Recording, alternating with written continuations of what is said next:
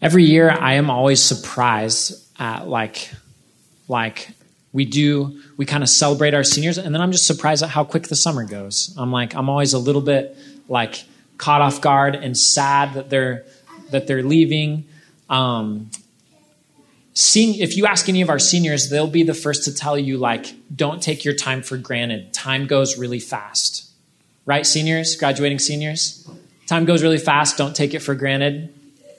Yeah. If you are a sixth grader or you are a freshman and you're thinking, like, it's going to be so long before I graduate, know that it's going to come faster than you think.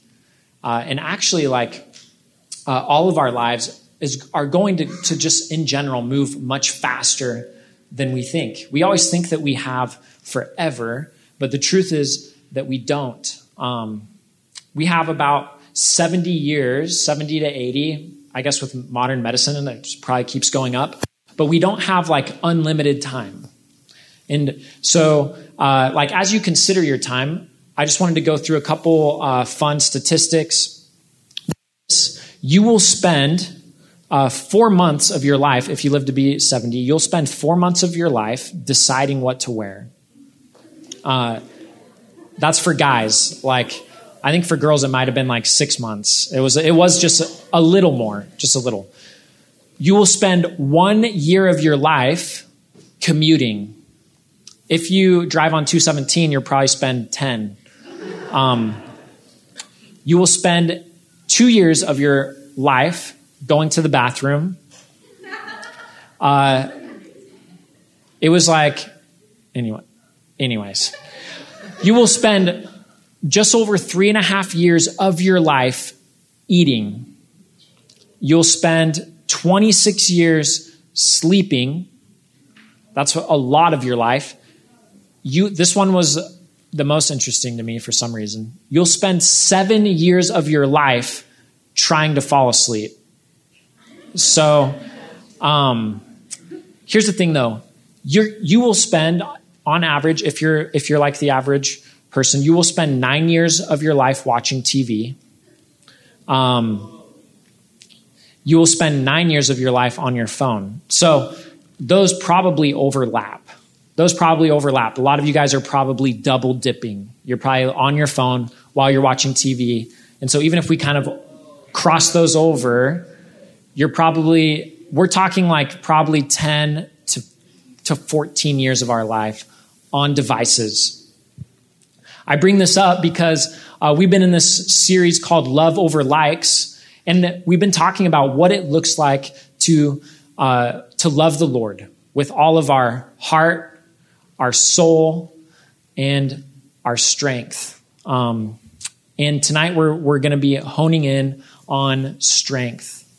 And really, when we began this series, we talked about how the things that we do something to what we love. Do you guys remember this? The things that we do form our loves. If we continually do something, we will grow in our love for it. And here's the other thing. What we love also has a say in what we do. So it's kind of and what we love and what we do actually becomes the sum total of our life. So that's why we've been talking about with digital temptation, what does it look like to define our right relationship with technology so that we can pursue loving the Lord even more, right? How we have all these habits, routines, these rhythms in our lives that are maybe stealing our affection and our love. And we've talked a lot about how the digital just doesn't have the power or the meaning to hold all of the most important parts of us. God, who made us and created us, he knows the innermost parts of us. He can fulfill the desires of our life, and tech just falls short.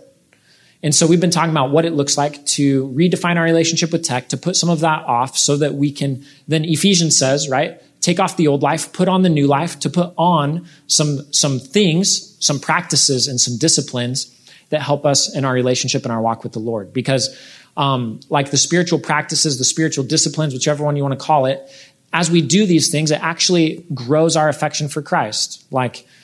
like reading and praying, being in community, all of these things grow our affection for God. And I would say like all these things we do on tech tend to steal that away. And so the first, like, just to give you a little bit of a roadmap of where we've been, I talked a lot about like how technology through addiction has really like stolen our hearts and our minds. Like we have become addicted because there's people that want to make money off of our attention by selling us ads, by selling us subscriptions and in-app purchases. And the first like 2 weeks, we talked a bit about the dangers of tech. And last week, we talked about loving God with our soul. We talked about how when we are pursuing God, when we are meditating on his law, it actually helps us be like a strong tree planted by a stream, that we grow strong, that when we are following God's law, that it's actually a delight, right? Scripture calls it a delight. Psalm 1, delight in the law of the Lord. There's another psalm that describes the law of the Lord like honey. Why? Because God's way actually is better than wasting our lives away, than spending 9, 15 years on screens. I'm not saying that tech is the only obstacle. I'm just saying it's like one of the biggest. In my relationship, and as I've hung out with teens, it feels like when I'm like, hey, like, how is your relationship with God? In what ways are you pursuing your relationship with the Lord? Usually tech is the greatest obstacle. And so that's why we've been pursuing this. And this is the last one. We're doing love the Lord your God with all of your heart, mind, soul, and strength. And tonight is the last one. And I just want to say, like, this idea of following after Jesus with everything, like, some people will say like it's just should be a part of your life, but really following Jesus should be the whole of our life. When Jesus was with his disciples and all these people turned away from them, Jesus turned to his disciples and he said, will you turn away too? And they just looked at him and said, Lord, where else would we go? Where else would we go? And that's really like, that's what it means to walk with the Lord, is like we are so invested. We have dedicated our entire life to it. And so, Lord, where else would we go? It's not like, oh yeah, like I haven't really sacrificed that much for this relationship. I guess if I wasn't walking with God, I might not go to church once a month, or maybe I guess I wouldn't go on Easter or Christmas Eve, whatever. Like, if it was like, hey, are you going to turn away from your faith? Would you be like, whoa, that would blow my life up? Or would it be like, oh, it would actually be pretty chill? Like, if you want to get all of the riches and goodness out of your relationship with the Lord, it should be so intertwined with your life that it's like, hey, if you weren't a Christian, like that your mind would automatically go, what would I do? Where else would I go if I didn't have the Lord? And that's really like the heart of loving the Lord with all of your strength, so much so that you've dedicated everything, all of your time, all of your energy, all of your efforts, your creativity, your hopes, your dreams. It's all been placed in one basket, and it's the Lord. It's what it looks like to love it with all of your strength. This word strength in the Hebrew, it's actually meod, and it means love the Lord. This word meod means muchness. Love the Lord with all of your muchness. Like, it doesn't work, but it makes sense. You know what it's saying. Love the Lord with all of your muchness, with all that you have, with every ounce of you. Place all of your eggs in one basket. This could mean devoting, this word moed means devoting every possibility, opportunity, and capacity to loving the Lord. I love what Colossians 3:17 says. Whatever you do in word or deed, do everything in the name of the Lord Jesus, giving thanks to God the Father through him. In whatever you do, devote it to the Lord. This is like, when I've said it several times, but I just cannot stop thinking about like banking it all, right? This is all the chips on the table for Jesus in everything I do. Not like I'll put 90% in everything, not an Ananias and Sapphira, like I'll dedicate it all, Lord. And they even tell everyone else, I'm giving it all, but they're holding some back. not that kind of dedication, full on, full tilt, all in. Why? Because scripture says that when you go all in for Jesus, it's like building your house upon the rock, right? When you go all in for Christ, nothing can tear that kind of life down. Not any storms, not any health threats, not any threats to your finances, not any threats to your relationships. That when you build your house upon the rock, that you are secure, that nothing can threaten that. That's why we go all in. That's why in all that we do, whether word or deed, we do everything in the name of the Lord Jesus, giving thanks to God the Father through him. Maybe you may be wondering, and we're already hitting application. We're going straight to it because it's really not that complicated. It's like, do you love the Lord with everything? Are you all in for Jesus? And this is our application for this. This is loving the Lord with all of our muchness, all of our strength.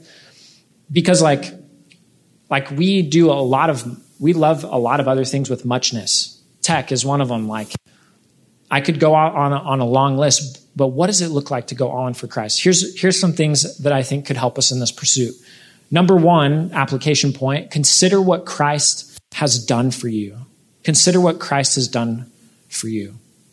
There's this guy, Nicholas Ludwig von Zinzendorf. Nicholas, this is a true story of a prodigal son, someone that gave up everything for God. He was of noble descent. He was of noble birth. He pretty much had it all. His parents passed when he was young, but he was born in Czechoslovakia in 1700. And there's this story that says that when young Nicholas was 10 years old, that he saw a picture of Jesus Christ on the cross. And when he saw this picture on the cross, it's like he sensed the Lord speaking to him. This I did for you. What do you do for me? He felt like God was saying, like, I died for you. How are you going to live for me? He was so impressed by this that he started a little club to teach and encourage other people to strive for personal holiness and to share their faith, to be strong in evangelism. He was 10 years old. He's like, I'm going to start this club. When he was 15, he and his classmates promised that on every occasion to confess Christ and to seek the conversion of men. So they're like, him and all these dudes, they'd been in a Bible study for 10 years. Or for 5 years, 10-year-old to 15-year-old, they made an oath. We're going to talk about Christ every single opportunity that we have. When he got older, he purchased a large plot of land from his grandmother. In 1972, he sought to help a group of persecuted people who were led by a guy named Christian David, and he allowed them to settle on this land. And this group would later become known as the Moravians. Maybe you've heard of the Moravians. Maybe you haven't. I'm going to tell you about them. So Zinzendorf, Nicholas, he challenged this group of about 300 people, just 300 people, to be soldiers for Christ and to evangelize to the world. And these Moravians, these people, put into action the Great Commission. They were active and instrumental in founding missions in places like Africa, Asia, Greenland. They even ministered to the American natives. And it's said that the Moravians were the ones that led John Wesley to Christ. They also influenced William Carey. And sorry if these names don't mean anything to you, but William Carey was the father of the missionary movement. Father of modern missions is what some people have called him. By the time that Nicholas died in 1760, so he only lived 60 years. After 28 years of cross-cultural mission, the Moravians had sent out 226 missionaries and entered 10 different countries. In 1760, when he passed, there was 49 men and 17 women serving in 13 stations around the world, ministering to over 6,000 people. The Moravians had a 100-year continuous prayer movement. So like we look at like Asbury and we're like, dude, that was pretty cool. Like, and it was. I'm not discounting it, but like we know that college student campus gathered together for many weeks and prayed, worshiped. The Moravians did it for 100 years. birthing revival across different countries, leading thousands of people to Jesus, all because Nicholas Zinzendorf said, like, Lord, use me. I'm all in for you. So that's the first application point. Consider what Jesus did for you. And then think in return, like, God, what do you want? What do you want from me? Like, you died on the cross for me, right? The gospel is this, that we were in right relationship with God, but we sinned, we sought our own way, and relationship was broken, and we couldn't earn our way back. And so Jesus came, he died on the cross for us so that there would be a bridge between us and God. He took on the penalty. He made it possible for us to have eternal life if we will accept Jesus, starting now and lasting forever. That's the gospel. And when we consider the gospel, when we go Jesus, you went to great lengths for me, and I'm meant to become like you and to make you known to others, what great lengths are we willing to go for the sake of those that are lost in our world? That's the question we should be considering. God, you gave it all up. Jesus, you gave it all up. You stepped down from heaven, from a perfect, comfortable position, and you came down, you got in our mess, and you died on the cross so that we could be in right relationship with you. We should look at the opportunity to live for Christ as this amazing honor. Sometimes we bear it as a burden, man, living for Christ, it's just hard, and it is. But in light of what he did for us, it's nothing, right? The second application point is this: number your days. Just know that your days are numbered. I know I was throwing out 70 years. None of us are guaranteed 70 years. None of us are guaranteed tomorrow even, right? Psalm 90:12 says this: so teach us to number our days that we may apply our hearts unto wisdom. James 4:14 says, you do not know what will happen tomorrow, for what is your life? It is even a vapor that appears for a little time and then vanishes away. We think we have all of this time, but our life is a vapor. Ecclesiastes says this: it's better to go into the house of mourning than to go to the house of feasting, for this is the end of all mankind, and the living will lay it to heart, right? This is just saying funerals are better than weddings. Actually, when you go to a funeral, you go, yeah, I'm going to be there someday. And it causes us to consider, what do I want my life to count for? I want you for a moment with me to just think of the end. Here's the truth. Some people do pass away quickly, but most of us, we're going to die slowly. Over the course of months or weeks or days, we're going to have a lot of time to be on our deathbed. And I want you to imagine that moment. It's worth imagining. When you're on your deathbed, maybe it is when you're 75 or something. When you're on your deathbed, you'll ask these questions. You're going to ask, what did my life add up to? Did it matter? What did I live for? Who's going to remember me? What will they say when I'm gone? Why was it important that I existed? And the question is, will you lie there with no regrets, right? That's what we would all want, to be able to lie on our deathbed with no regrets. Our days are numbered. When we reach our deathbeds, no regrets. We have run the race, right? Hebrews talks about running the race with endurance. We have run the race and we feel good about it. Will we have some regrets? Probably. Some people will have nothing but regret. And I say that as a warning because you guys are young yet. You still have a long runway to turn your life around, to make your life count. Think about how you want to end your story. How do you want to end your story? I ask guys this question a lot when I'm discipling them. What do you want the end to look like? What do you want people to say at your funeral? And I ask these questions. Fill out this blank. The thing that was important to me was blank. People will say I stood for blank. I made a difference in the world by People knew I loved them because the reason I expect God to say, well done, is, and I found a list of responses from some of these guys I used to disciple. This is almost 10 years old. This is a real response. And I love this guy. I'm not trying to throw shade, but listen to this. People said I stood for being an amazing guy, that I was fun and cool, also really funny and fun to be around. That's what you want? That's what you want at the end? You want people to go like, man, he really was an amazing guy. He was fun and cool and also really funny and fun to be around. Is that really, like, another guy said, I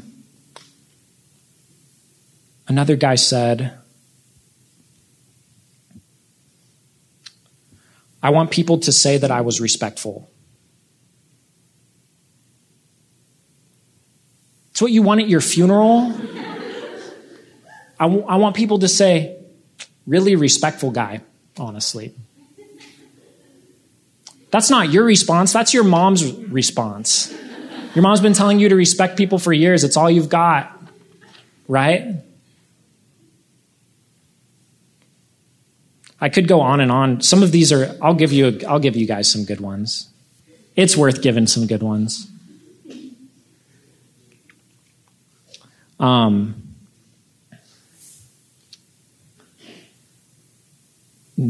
They just get worse. There's good ones. This is one. I want people to say I made a difference in the world by giving people a fun and awesome time.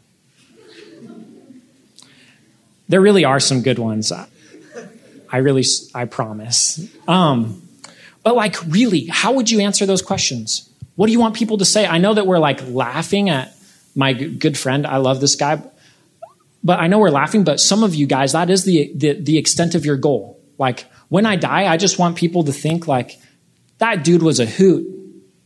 He was just a hoot and a half. He made funny jokes. I just loved it. But it's like, do you want more for your life? This leads me to the next one. Consider your purpose. Like, why are you here? What is your God-given purpose? It's worth considering, right? Ephesians 2:10 says that you were placed here for a purpose. For we are God's handiwork. Another word for that handiwork is poem. Like, we are God's masterpiece. Each of you in this room, you are God's masterpiece, created in Christ Jesus to do good works, which God prepared in advance for you to do. God has good works prepared in advance for you to do. He has a plan for your life. Like, and here's the thing, there is a general calling. I really believe this. There's a general calling in our life that every Christian is called to. Like Jesus said before he went into heaven, he said, go and make disciples, baptize people in my name. That's a general calling. That's something that we should all be pursuing. If you follow the Lord, like, part of your purpose and calling is to make disciples. Part of when someone asked Jesus, this whole series is about the Shema. When someone said, what's the greatest commandment? He said, love God and love others. Like, outside of loving God and loving others and making disciples, because that is a calling that if you follow the Lord, you're called to all of those. But is there anything else in your life that maybe God's given you, like, there's a general calling. Maybe he's given you specific callings. Maybe for some of you in this room, like, there are certain things that the Lord has gifted you with and some tasks, some works that he's created for you to do that are for you.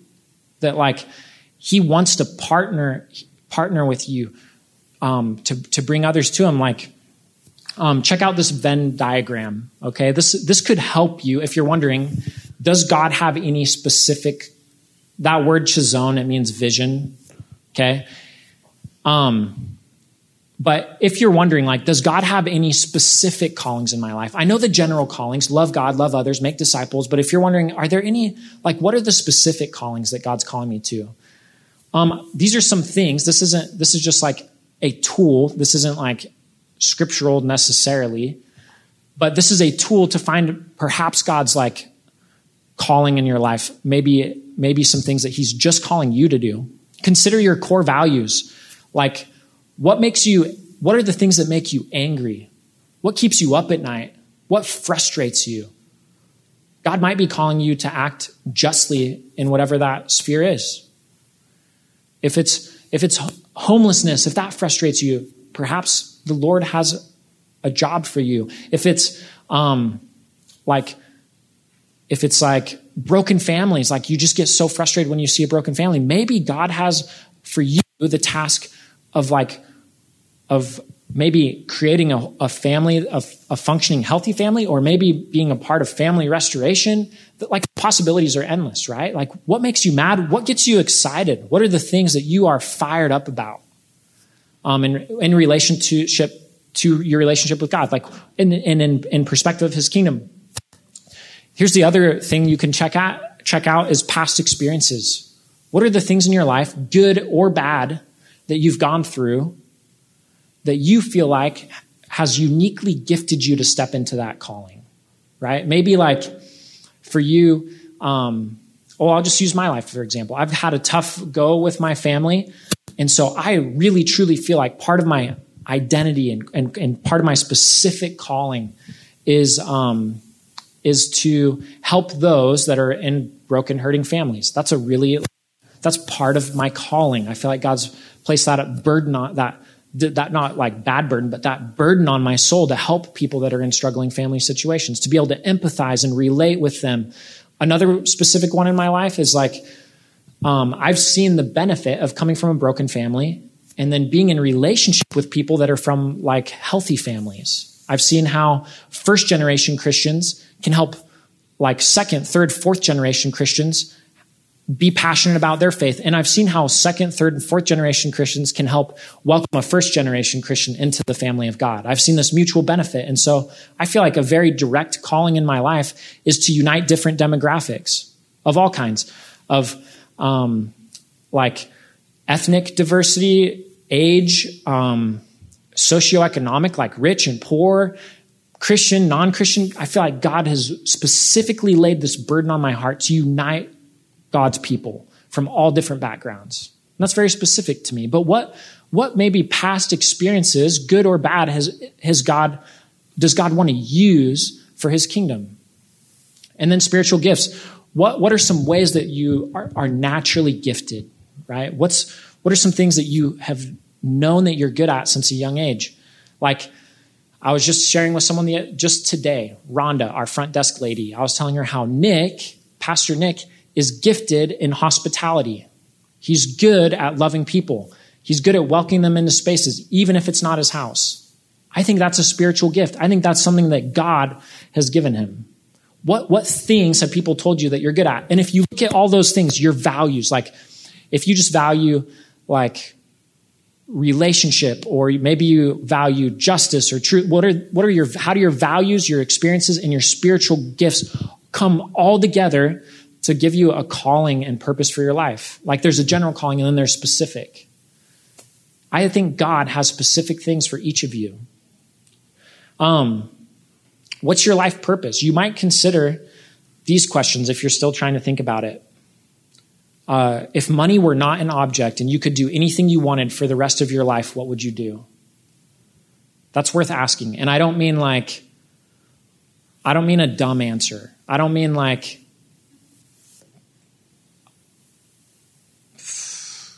the dumb answers I get all the time. Like, I just want to be, some of you, I think God is actually going to call some people to be a YouTuber, but I don't think he's going to call most of you to it. And usually when I say like, hey, why is that your life purpose? It's like, I want to make a ton of money and do nothing. And I'm like, that's a bad life purpose, right? There is like, what is this calling, this purpose that God's given you, this general calling, and what are these specific callings? And what if money wasn't an obstacle? It's worth asking that question. What about this one? Besides loving, caring for, and ministering to those who are most important to you, what is the number one thing you believe God wants to accomplish through you? It's worth asking that question as well. Because we're all called to love and care for and minister to people, But what if there's like one or two things that God just wants you to do? What are those things? What's he calling you to? And out of that general and specific calling, I think it's important next to make some goals around those. Because a lot of people are never going to ask at the end of, like, most people aren't going to ask that question, what do I want my life to count for, until it's too late. A lot of people, the first time they're going to ask that is on their deathbed. They're just going to like mosey through life, find themselves at their deathbed and be like, I got here. I hope it all added up, right? But we can choose, we can like seek with God our life purpose, and then we can make goals to ensure that our life like makes the biggest impact that it can, right? Jesus grew in many ways. Like, making goals is good so that it helps us get to the destination, so that it helps us accomplish, so that it helps us love God with all of our muchness. Like, there is a doing aspect to this verse. Like, we are saved by God, not for our works, but if we are saved by God, then it ought to motivate works. Do you understand that order? Like, it's not the things you do. Like, you could squander your whole life, accept Christ on your deathbed, and go to heaven. I believe that. But like, you could accept Christ, and from that, all these good works, all these people's lives changed, all this legacy created. It's important to make these goals. And Jesus grew in all these ways. Check this out. Luke 2:52. Jesus grew in wisdom, in stature, and in favor with God and man. Like, Jesus even grew in certain areas of his life. It's important to take stock in what opportunities, what talents, gifts, abilities, and those sorts of things we have in our life, and then to use them for God's glory. Check out this. This is a bicycle wheel. Think of that center point as your life purpose, general or specific calling, right? This could be discipleship, love God, love others. It could be like maybe God's calling someone to make gelato with their life and share the gospel through gelato. There's a specific calling, there's general in there. And then there's all these things that can help you press into that purpose. God, what I don't like is this makes it look like God is just like a spoke like all the rest. He really is the main spoke. It's worth stating. Your relationship with God will guide you and push you and thrust you into your life's purpose. And then, what goals do you need to make around that? Consider that. Like, if this is my life purpose, how do I need to draw closer to God to do my life's calling? Do I need to make a goal of spending more time with him in prayer or scripture or being in community or having more accountability? Like, there's people, relationships with people. What kind of, this was the other thing I was going to say about God. What draws you closer to God and what pushes you further away? When you consider your life's purpose, it's worth noting those things. What draws you closer and how do you get more of that? What pushes you away and how do you get less of that? When it comes to relationship with people, are there relationships that you need to make some goals around? Relationships that you need to initiate? Relationships that you need to nurture? Are there relationships you need to restore? Are there relationships you need to cut out? How might you make goals to then accomplish that purpose, that goal in your life, that purpose and goals in your life? The other one is money, right? Like, we're all going to be given different amounts of money in our life. We can steward, it's all God's money, but we can steward it to move us towards those God-given callings in our life or away. I would just say things you can do are like commit to giving generously to others, to tithe. Don't accrue debt. Like, accruing debt could literally inhibit your ability to do what God's calling you to do. Don't take on tons of debt that gets in the way of you being like, if you want to be a missionary, like, some mission organizations won't send you with college debt. Do you guys know this? You guys heard this? Like, there's literally, finances can get in the way if we don't walk wisely. Be generous, be giving. And then there's health. Care for your body, eating, sleeping, staying fit, like, so that you'll live longer and so that you'll have more time to steward. So that the time that you're stewarding will be better spent. You won't be as exhausted, those sorts of things. And then finally, there's like work. What goals what do you guys want your life work to be? think about that now. It's worth thinking about these things now. Money, health, like all preemptively, because you guys are going to be moving into that before too long. Like, what do you want your life's work to be spent doing? What are some goals you need to set? And then it's worth asking, like, especially when it comes to relationship with tech, like, what if this 9 to 15 hours that I spend on my screen stopped me from meeting some of these goals? It helps us do a cost-benefit analysis. Like, this is the life I want to live. 15 years of my life could really mess that up for me, right?